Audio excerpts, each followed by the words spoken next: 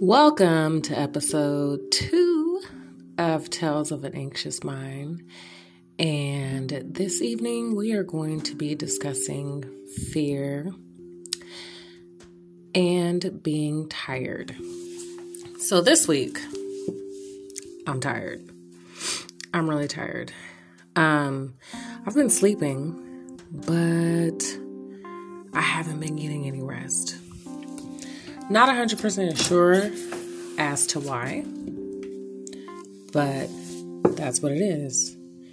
So I know personally when I am tired, I do not fare very well against my anxiety. The first thing that I notice is my emotions are unstable. I'm quicker to anger. And this might be, indicative to all people, whether they are anxiety sufferers or not. But bear with me. I'll explain. So I'm more irritable. Anger is more accessible to me, whereas in my normal rested life, anger is not the first, second, or third emotion I revert back to, regardless of the situation. It's normally my last resort. The last thing that I experience is anger. So those things mixed together with being tired leads to kind of this cocoon of fear that begins to be created. My anxiety is very well aware that when I haven't slept, I'm weak mentally. My mental game is weak. I'm slower at processing. I'm slower at understanding. I'm slower at catching things. I miss signs and triggers. So I have the tendency to, when I haven't slept, it kind of becomes a pattern because I start to worry. The first night I don't sleep, I'm like, oh Lord, I didn't sleep last night. I hope I don't sleep like that again the next night or the next night, because I know if I sleep like that the next night, then I'm not going to sleep like that the night after that. And then I'm going to start stressing out and my anxiety is going to start going up and I'm going to have a panic attack and, I start to spiral. That's what we call a spiral, is when your thinking is kind of snowballing. We have to do our best to get in front of those and to make sure that our thoughts don't spiral. The next thing that happens is, if I'm able to catch the spiral, if the spiral goes, it'll start to manifest physically. Like I will physically start to exhibit symptoms from me not being able to sleep, from me being tired.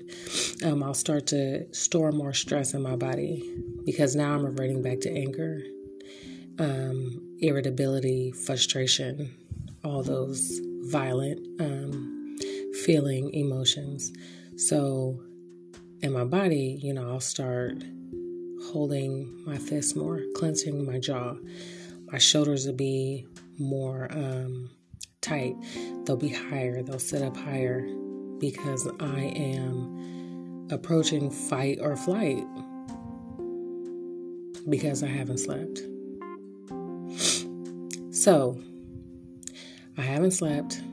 My thoughts are spiraling every 15, 20 minutes. As soon as I get past one spiral, here comes another spiral, because things are always happening and my environment also dictates how I feel and what I focus on. So if I keep myself in the house and I kind of, stay in my room or in my bed or just busy myself with little mundane chores here and there, and I interact with the children, I'm less likely to have an anxiety attack or spiraling thoughts. But if I'm out and about and I go outside and I hear a lady cough 3 hours over, and then I turn around and she's still coughing, I'm like, leave the store, lady. You done coughed 92 times, okay? Now you know it's corona. Why are you out here? I don't care if you got a cold. But on the flip side, I'm an allergy sufferer. So I'll be damn near about to choke to death because I need to sneeze or I need to cough, and I'm trying to hold that shit in like, don't let it out. And I gotta let it out. So I sneeze or I cough, and now I'm like, oh shit, I didn't cough. This corona. People gonna think I'm sick. I might be sick. What if I'm one of them people that just don't have the symptoms? I really got it. I should really be going home. And that's another spiral. That's a spiral. Stop. I talk to myself, stop. We gotta focus on something else. What did we come to this store for? Now I gotta look and see what store it is. Oh, okay. Let me go get what it is that I came here to get and get my butt back home. Because outside is not the place for me right now. Because I'm tired. And I have anxiety. And when I'm tired and I have anxiety, I can't necessarily do things that are normal or regular. Because I always have to be on guard. And this is not about living a life in fear or slave to anything. This is just giving an example of something that I struggle with, but also to point out this is how I know I need help, or this is how I know what's going to happen. And if you know what's going to happen, or you know the why, then you are in a better position to be able to do something about it. Do something about it. This is not a podcast to say we all suffer from anxiety, so let's just sit here and suffer together. No, this is not that kind of a podcast. This is a podcast to discuss. These are some of the triggers. These are some of the reasons. This is what it can look like, because it might look different for everybody. But this is how you can combat it. This is how you can fight it. This is how you can overcome.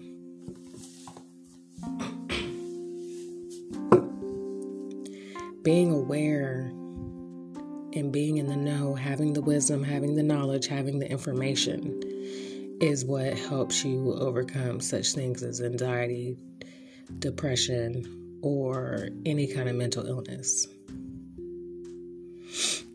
Trauma. We are all victims of trauma, and trauma creates these things. It doesn't mean that you are not healthy enough. It doesn't indicate anything negative within you other than you have been strong too long. Everybody needs a break. Everybody has a breaking point. And taking care of yourself looks different for everybody. For me, when I'm tired, I have to take it easy.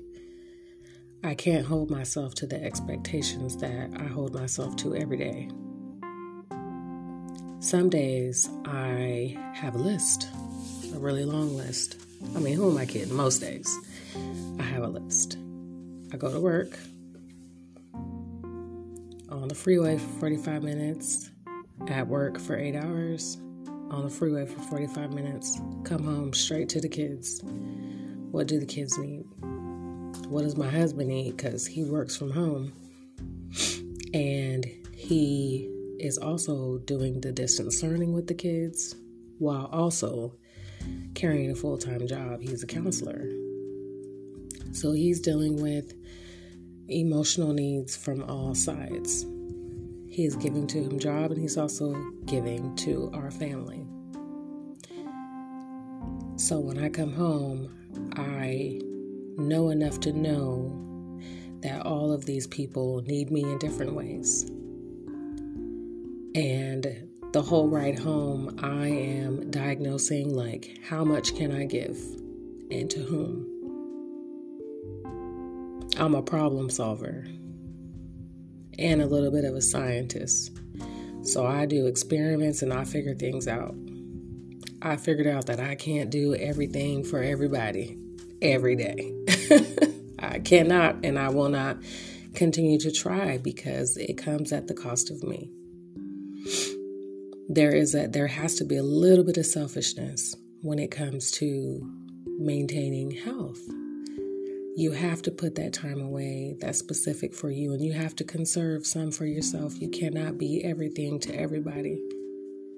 You have to be something for you too. When you have anxiety, or you suffer from depression, or you have some other type of mental illness, we tend to, let me retract that.